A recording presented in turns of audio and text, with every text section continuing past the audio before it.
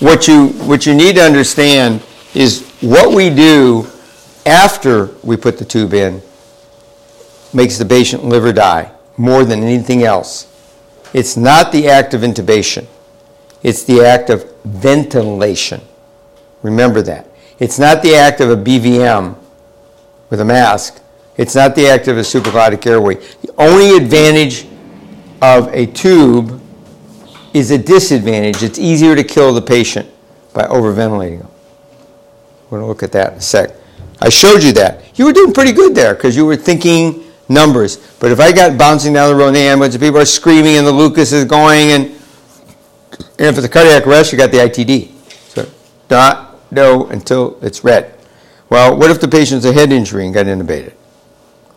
You'll kill them with your ventilation. That's what the study in Arizona showed. Okay? All right. So it does matter. And in fact, it really matters until the ED puts them on a ventilator. ED doesn't ventilate any better than you do, whether they think so or not. And if you notice, what's the first thing RT does when you bring a patient in that's intubated? Put them on a ventilator. Because ventilators have no brain, only brawn. Just remember that. And this was, again, it doesn't matter how well the airway is done. If the breathing isn't done equally or better, we will not only hurt, but we will kill the patient. Just remember that. Okay. Again, we have the problem of getting people's attention about this. So we had a great presentation at MSP. It was supraglottic airway versus intubation. Mike Sayre from Seattle, Jolene, can't think of her last name, from San Diego, and they talked about good, bad. And I stood up afterwards and says, we just heard Dan Spates talk before this. No disrespect, all the things you just present have no value unless we know that we ventilated properly. And they agreed.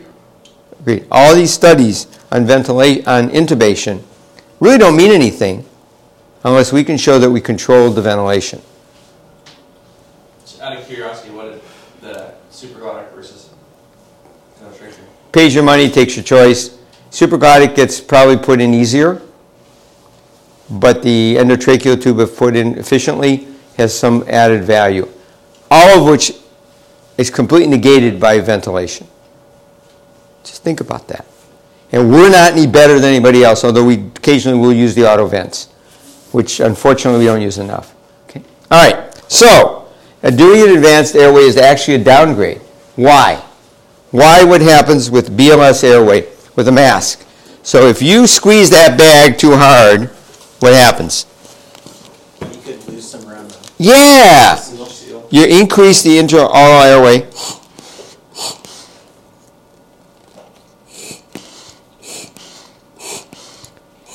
It leaks out the side. I can feel it coming over my hand. So you have a safety valve. That's why a lot of people talk about not intubating. We should intubate kids. We should intubate these people because they do worse. And they do worse because we don't ventilate them properly. Again, everything I teach today is nothing but a learning experience for you and has no value if you don't share it with your colleagues. And no medic who you explain this to should be anything but saying, wow, that's great. If they don't like it, talk to me. Okay? All right, so it is a downgrade. So what are the bad players in sick patients? Positive pressure ventilation, too much. Hyperventilation, which is too fast, and overventilation, which is too much. And they're all easier to do in the intubated patient. That's why it means nothing. It means nothing when they look at airway studies. One is not better than the other unless we've controlled ventilation. The San Diego study on intubation was stopped because they were hurting people. Stopped. And Dan Davis went back and looked at his ventilatory data, and it looked like a pogo stick all over the place. And maybe when it was done right, those patients actually did a little bit better. When it was done wrong, those patients did worse. Okay? So it doesn't really matter unless we do it right. Okay, so what does positive pressure ventilation do? It increases intrathoracic pressure. When does blood come back to the heart? With increased or negative intrathoracic pressure? Increase. Right, that's what the IT does. ITD increases negative intrathoracic pressure, sucks blood back to the heart. Next pump, better. Okay. very important conceptualizations. If you squeeze the bag too hard and too fast, you have no negative interthoracic pressure, you have only positive.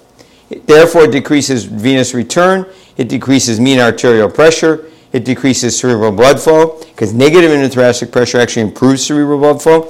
And as we're going to learn in the near future, head-up CPR improves outcome, okay, once you prime the pump. It decreases coronary flow, and it worsens cerebral ischemia. So bad shit happens to the patient. It's just wrong. God made the cardiovascular system, I love this quote from Dan, to work properly when air is being sucked. I'm trying to learn to abdominally breathe because I'm having an over-air problem because of my gastric dysmotility. So I'm trying to learn how to make my body suck the air better, not push it better. Okay. All right, in sick patients, obviously the reverse is the case. Negative pressure dynamics messes up. Okay, ventilators, actually, the iron lung. What do you guys know what an iron lung is? Polio. Anybody know what the polio? Here's a great question for you. Who invented the bag that we use, and why? Well, what were the early bags called? They're still called a lot. Give me a what bag? Bag valve. Give me a what bag? Breathing bag? No. If I said what would you call that bag? A brand. Oh. Ambu. Oh. Ambu bag, because that was who made the original bag. It's a Danish company who were actually very interesting. They were Jewish, and they managed to sidestep Hitler. It was invented because of the polio epidemic there, and they didn't have enough iron lungs. So they taught medical students how to squeeze a bag and ventilate people who had no respiratory function or limited respiratory function. And that was the original invention of the Ambu bag. It's kind of like Laerdal inventing Annie, who was somewhat ideated on his daughter, one of the family members of Osmund Laerdal. They're from Stavanger, Norway. Interesting place. Anyway, again, they were a downgrade but they were a substitute for the iron lung. Iron lung was a negative interthoracic pressure device. They put you in a chamber, they create a negative pressure, they create a positive pressure. So you sucked the air, you didn't push the air. The bag pushed the air. Am I making sense to you guys? Stop me if I'm not, okay? Again, an AT tube is airway protection, not for ventilation. Okay, hyperventilation. Scared man in a bucket is the greatest bilge pump in the world, right? A scared EMT in a bag is the most dangerous thing in the world. And if you close the system by having endotracheal intubation or a supraglottic airway, you only make it worse. You don't make it better. So it leads to stacking because there's no time for exhalation. What do you do if you see stacking and end tidal? You disconnect the whole system and let the air exhale. Okay. Increased minute ventilation, which is hypocarbia. You blow off all the CO2. You get cerebral vasoconstriction. Right? And that is bad. In fact, in critically injured patients, it kills them. There's your differential and interthoracic pressure. Again, mean interthoracic pressures in cardiac arrest, coronary perfusion pressures, survival, directly related to slowing the ventilatory rate. So Tom Aufderheide wrote a paper, as a colleague of mine from Wisconsin. It was called Death by Ventilation. Death by ventilation. And they studied the ventilatory rates of patients in cardiac arrest. And guess what? Sometimes the CPR and the ventilatory rates were identical. Do you think that's a good thing? No. It's a bad thing. It kills patients. So death by ventilation, remember that. You are going to be responsible for that, and survival is directly related to slowing the ventilatory rate down. Way down. 10 to 12 a minute. Again, cerebral blood flow. Drop the CO2, drop the cerebral blood flow. Again, in shock models, comparing the thing. Ventilatory rates of 6, ventilatory rates of 12, and greater. You see the rate of 6, these patients do better, even than 12, if we take our time with it. I'm going to throw these kind of quick. So in head injury, it's even worse. Because what happens in head injury? You've got swelling of the brain. You've got all kinds of traumatic issues. And then what do? We hyperventilate them. So we reduce cerebral blood flow. Is that good? I don't think so. I don't think we ever want to see that. But that's what happened. And that's what they actually studied in Arizona. You know, it really is even worse because we don't know, we don't realize what's really actually going on. In fact, there was every study on Airway, it studied the airway, and none of them studied the B, the breathing, right? We did the GlideScope study comparing GlideScope and standard laryngoscope intubation. Did we study ventilatory rate? Well, we actually did, because one of the arguments was the comparative, and we tried to use our timer for intubation as also a timer for ventilation, and then we went to ventilators for the last part of the study. So we really knew we were doing it right, and we showed the differential. But the point was, at the time, did we really understand how important what we were doing with timing? And the answer is probably not. Probably not. Okay? Again, we make these naive assumptions that the A is what's important. And then you get the tube in, and what happens? Everybody gets a high five, Betty. Right? Give me a high five. I can slip that thing in 23 seconds. Look at it. You can see it on the... And then you hand it to the bag, and the next person goes, right? You need to turn to that person. If we don't have time, you count to 6, and I want to hear you counting that before you squeeze that bag again. Or you squeeze the bag, you get out of the ambulance, you walk around, you come back in and squeeze the bag in. 2 fingers is ventilation. 2 fingers. That's it. Not, I don't want to see 800 cc's. Okay? Your tidal volume should be 300 to 400. Half a bag. At the most. Again, measure, put this on a test lung. A closed airway, and you do this. That's probably about 300 cc's, 400 cc's. You do this, it's probably 600, 700 cc's. Plus, you're going to overpressure. Fortunately, the manometer on here to help us. Our new bags are actually the kind of gray, clearish bag. Same concept. And they actually have a control valve on it, too. All thing we're adding is the timing light. All right. Stop me if there's questions as we go along. But what you see is you make these people hypoxic because you drop the end tidal and you drop cerebral blood flow. All right. So, again, randomizing A to supraglottic, to bag, to mask really doesn't mean anything because, again, looking at the end tidal CO2, intubated, non-intubated, really what are we studying there? Are we studying A, the airway? Or what are we really studying is B or V, the ventilation, the breathing. And that is so simple to understand and so poorly understood. You get my point differential there? So the RSI trial in San Diego was stopped. They were killing people with the intubation. But the problem is they weren't randomizing to BVM versus ETI. They were randomizing to hypocapnia versus eukapnia, which means no matter what you did, it was wrong. The reason that the bag was better is because it was high to give hypocapnia because it's higher to overventilate with the bag because the air leaks out. Air leaks out. Interesting concept. Had any of you ever thought of that before today? Probably not. You did, yeah. What's UCAP? I'm sorry. Eukapnia means normal CO2. What you ought to have, 35, 45. You're keeping it controlled. Not too low, not too high. All right? All right. So the increased mortality with endotracheal intubation was really not because of A, airway. It was because of B, the breathing. So, again, you can't study the airway without having controlled ventilation. And the problem is exactly what the literature has done. It studied the A without even considering the B. Is that simple? Yeah. Is that stupid on our parts to have not thought about it? Absolutely. Again, overventilation, high tidal volume, high airway pressure. What do you do if you squeeze that bag too hard? Not only do you give too much, but you can pop alveoli. Remember, especially when you got a tube in there.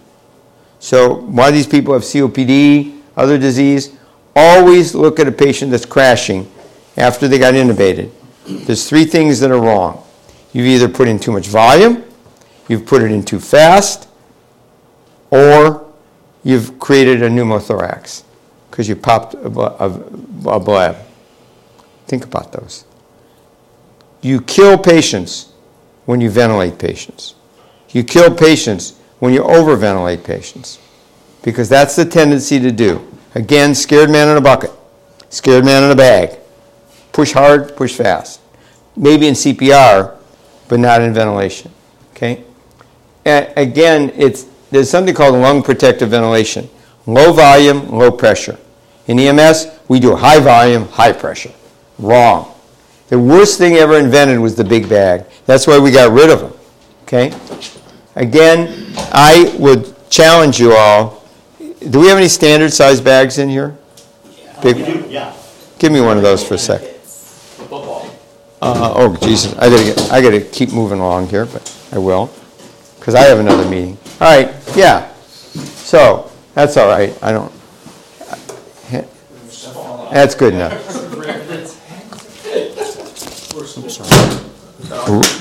See it? The difference? How much is that? How much is that? Much more with this one. And when you're scared, pretty limits you a little bit here. Okay? Again, that's why we don't even have those anymore. Dr. Wayne? Yeah. Have you found that that overventilation with the volume is due to people having trouble seeing chest rise until they see a higher volume? Give me any reason, and that's a reason. It's all the above. Yeah. And you don't care to have to see. In fact, I don't want to see too much chest rise. Because if I see a lot of chest rise, I got too much. Okay?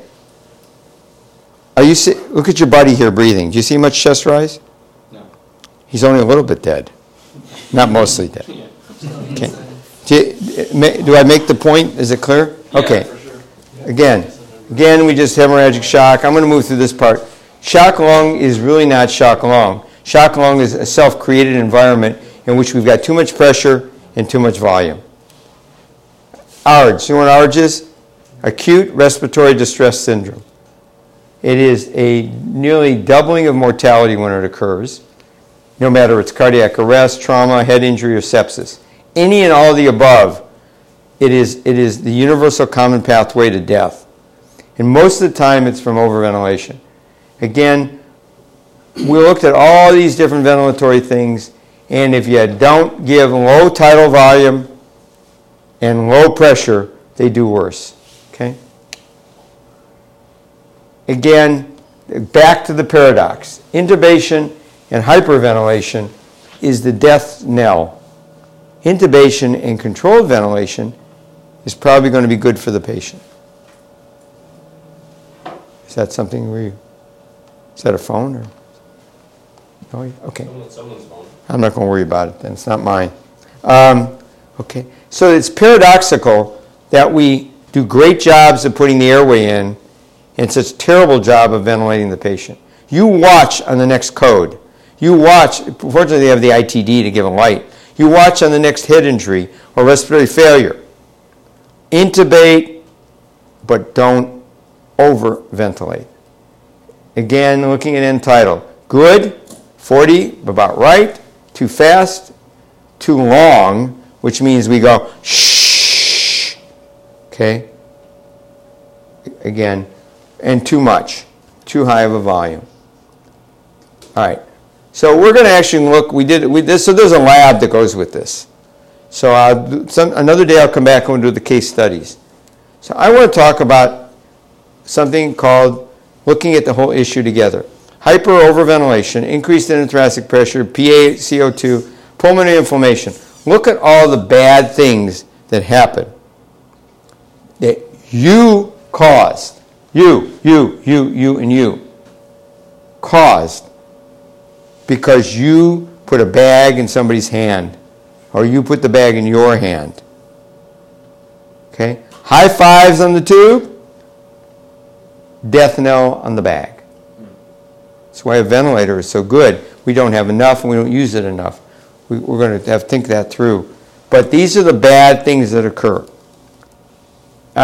So, a couple of axioms to finish up. One, no one can properly ventilate manually without adjuncts. Adjuncts, pressure, timing light. Pressure, timing light. No one can probably manually ventilate without ventilatory adjuncts. Timing light, pressure gauge. Small bag. No one can probably ventilate without ventilatory adjuncts. There you go. Typical rates, 24 to 40 a minute. I will bet you, if you watch the next EMT squeezing that bag, they're at least 20. Until we control them. The ITD, only squeeze when the light goes on. You got to switch the little light on. A lot of times people forget that. With the noon light, you'll have to pull the little tab. Okay? Not rocket science. If you can't do that, you probably should find a way because you won't be able to hook up a fire hose the next time you have to fight a fire. Okay? All right. So, and then 100% of the care is provided because of a neuropsychiatric disorder. IVI. Inadvertent ventilatory inattentiveness. Remember you were squeezing that bag and I started talking to you and get you off and you lost track of your numbers? Inadvertent ventilatory intervention. Okay? Why do we have it? Because we're too busy saving the patient's life and too proud of getting the tube. Again, we forget that it's little a and big B. You will make the difference if patients live or die, if they do well or poorly, if you remember what you learned today. And we'll talk more about this down the road. Because I am on a new crusade to get us better at that. The first crusade was to get rid of the big bags.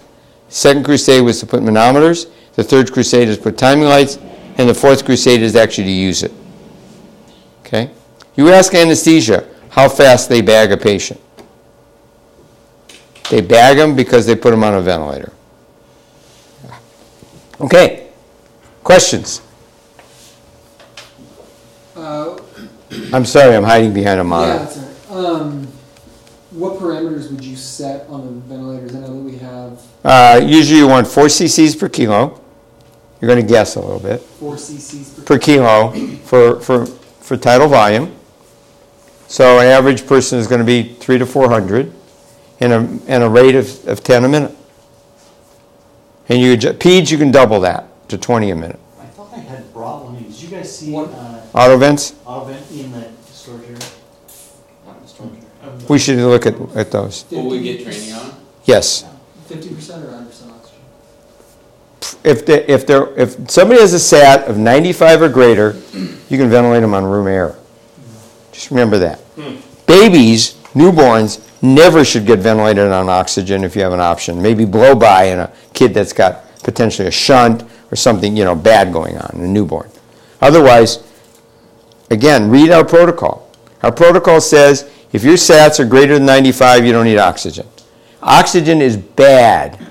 B-A-D, big letters, for a patient having myocardial ischemia if their SAT is greater than 95. You create oxygen-free radicals because you have ischemic tissue. Oxygen-free radicals create all kinds of things. I was a free radical in the 60s. Okay. This is not the same kind of radical. This is the kind of unpaired electron that creates problems in tissue. Just remember that. Same with strokes too, right? Absolutely. Yeah. Absolutely. No, the classic history is we give lots of oxygen. Read Whatcom County protocols. We were one of the first in the state to say no, no, no to oxygen. So would you say that the larger bags have no more place in our practice? That's right. In Whatcom County? Anybody who's still using them, you need to get rid of them. I've told the county, Getting cycled out. yeah, or thrown out. Just don't buy anymore. No. The only bag you're allowed to buy now by Whatcom County protocol is the Mercury Medical version of this bag. We paid $13, I think, for it with the manometer. We'll pay, I think, $14 with the timing light. And they promised us they'd recycle and give us timing lights for all the new ones. It's really simple. You just No pull. more Ambu. Yeah. No, well, I don't care what brand. Ambu makes a small one too, but you got to get. We got to deal with mercury, and the price was good. The fancy one that Dan shows in his talk is $34. The one we have is $13. Works just as So well. Dr. Wayne, if you had to say though, that for someone who's intubated post-code or during a code, we're still 100% O2 to those bags. Yeah, to get going until we have ROSC. Gotcha. You know, when you have ROSC, you know, and then you'll figure it out. But I'm talking about some of you actually get a pulse ox on. Okay. You don't usually get a pulse ox in somebody in the code. If you do, then probably they don't need it. Okay? Any other questions? Right on time. Well, right on time. Okay.